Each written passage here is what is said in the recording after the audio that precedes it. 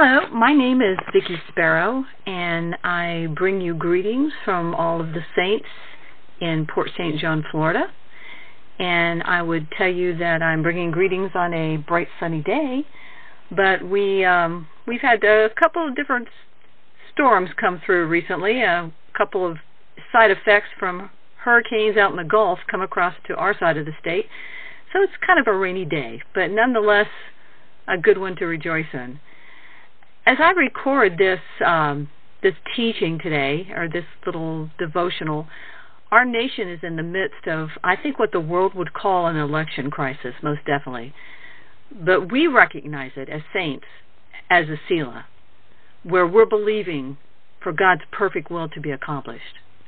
We know that God has given some very specific promises concerning these end days, and our focus is on aligning ourselves with those prophetic assignments, to pray and declare the fulfillment of the reality. And yet, in the midst of this assignment, there are atmospheres and spiritual influences that are circulating all around us that foster anything but calm, assurance, and peace. In fact, these atmospheres are intent on conjuring up just the opposite. Pastor Ron has spoken to this recently in his teaching about the tree of life and the raw influence.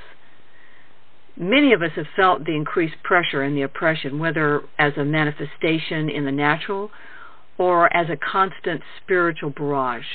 And we've certainly seen its results on our friends and family and society in general. But this whole scenario, as I thought about it, reminded me of something very similar in many ways to an event that occurred in Scripture. It was, just as this is now, an opportunity to not only overcome, but to grow in grace in the process, to be further equipped by God, to allow Him to do a work in us, as well as to take advantage of opportunities to speak His divine intent into the lives of others that might be struggling during this time.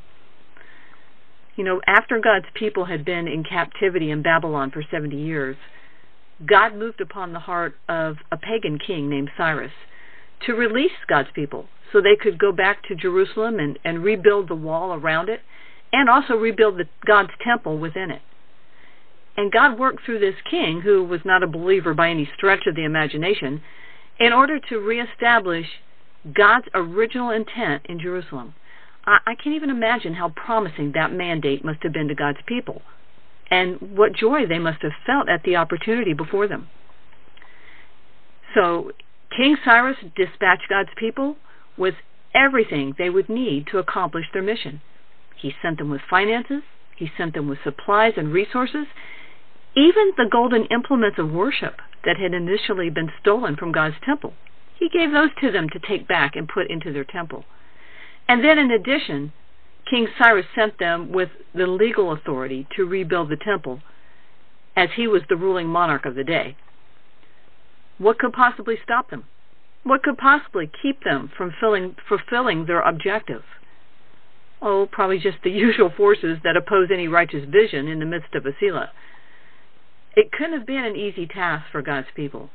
I mean, after all, some of them had only known life in Babylon. At least an entire generation or so of people had never even seen Jerusalem, much less known the grandeur of Solomon's temple. And as I was reading about all they had encountered in their mission, it seemed very much like the gravity of this present Selah that our nation is in. God's people back then were continually opposed at every step. And that opposition was very much reminiscent of the raw influence that's at work during this present season. The entire objective of that influence was to destroy the plan of God that He had for His purpose in Jerusalem. And do you know that opposition went on for 46 years? That's how long it took them to finish and complete their work. Now that's a Selah. The enemy tried to hinder God's people at every turn, and they used everything that was at their disposal, from outright physical attacks to attempts at infiltrating their ranks in order to manipulate the work they were doing, to even discouraging the people. They even went as far as utilizing the surrounding vassal leaders to try and delegitimize the whole project with Darius, Cyrus's son, many years later. because it took the people through the whole reign of Cyrus and into Darius to finish their project.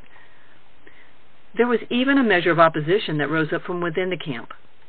Several of the elderly Israelites who'd actually seen the former Temple of Solomon in all of its glory, they joined together in the city streets while the temple was being constructed, and they just wailed and lamented about the lack that they were seeing, how it didn't add up and didn't measure up to what they had once known. And all of this really reminded me for a moment of Paul's situation in 2 Corinthians 12, where he spoke of that continual buffeting that he was living in the midst of. We know God's grace surrounded Paul, just as it did, I'm sure, God's people in this instance, and just as it does with us. But Paul was able to see the value in all that he encountered.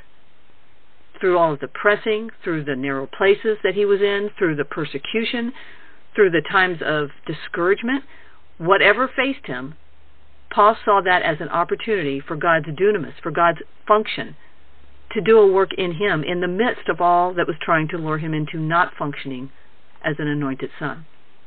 Now, the cool thing about this rebuilding of Jerusalem and the temple is that God's people never quit. They never compromised. They stayed true to their calling and task.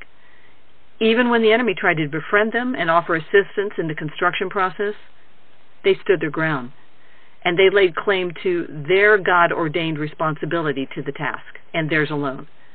They wouldn't even entertain a mixture of purpose, even if it meant more hands to do the work. That sounds very much like the picture of a saintly people on a saintly mission, doesn't it?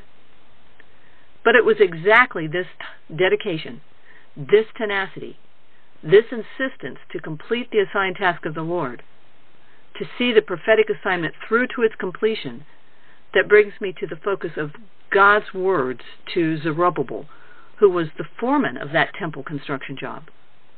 And we find God's words in Haggai chapter 2, verses 21 through 23, where he says, I will shake the heavens and the earth, and I will overthrow the throne of kingdoms, and I will destroy the strength of the kingdoms of the heathen, and I will overthrow the chariots and those that ride in them, and the horses and their riders shall come down, every one by the sword of his brother.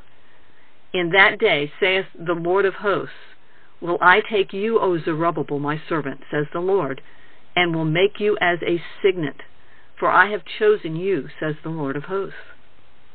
I don't think there's any misunderstanding of God's intent here. His warrior capacity as the Lord of hosts was declaring what he was going to do. He would fight the battle for his people. It wasn't even the responsibility of the ruling monarch. And God says this to us today as well.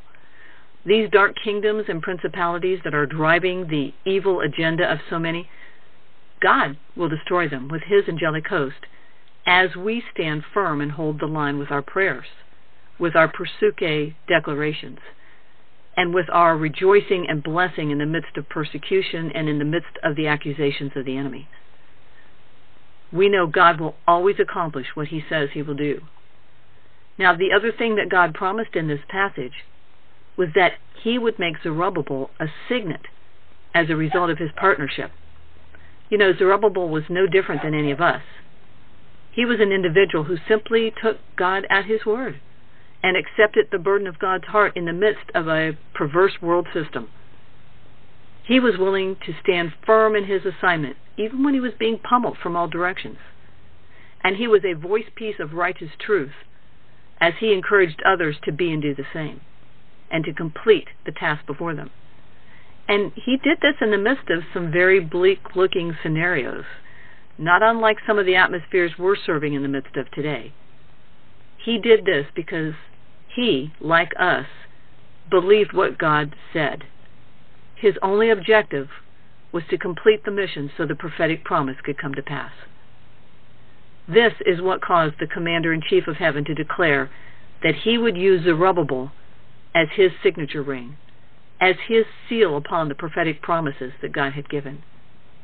That temple work that Zerubbabel was overseeing was the place that would welcome in God's presence, and even one day welcome in the presence of God's Son, so that an intimate relationship could be established between sons and their Heavenly Father. God laid the efforts of Zerubbabel into the very foundation of that prophetic work that he was establishing.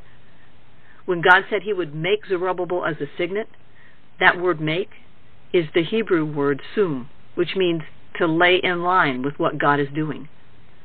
So Zerubbabel literally became the signature of God's authority in this critical business transaction. And that's a word to each of us, because God's using us in the same manner. The work that he asks us to construct in the spirit realm now is sealing the deal on his prophetic desires. We know of many, many things that he has prophetically declared to us that he's going to do. And as we continue to join our efforts, to join our hearts and our intercession and our declarations with these prophetic promises that he's given us, we are the signature of God on those efforts.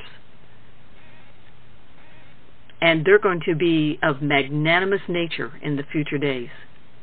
Yes, there may be a continual buffeting that targets our soul man, but what do you think Zerubbabel learned about himself over those 46 years? I'm thinking the same types of things God's teaching and equipping us with during this time. God will fight the battles, but he's using our intercession and declarations to seal the deal. When the spirit realm sees you, they literally see the authoritative signature of the Lord of hosts. God has been honing the declarative capacity within us so we can utilize it as an effectual weapon in the coming points of warfare. I'm pretty sure Zerubbabel utilized that same weapon over the course of that construction project, even while the enemy poked and prodded it from all sides. So we just thank the Lord of hosts that he has chosen us to be his signature on his eternal plans as we continue to be about applying ourselves to his business. We authenticate what the Lord of hosts has said.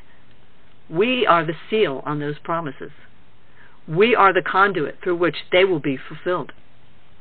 God will go before us and ensure a pathway for them, but we are the living proof through our faithful ministry to him that they will be fulfilled for sure. I bless you all in the name of the Lord. Bye.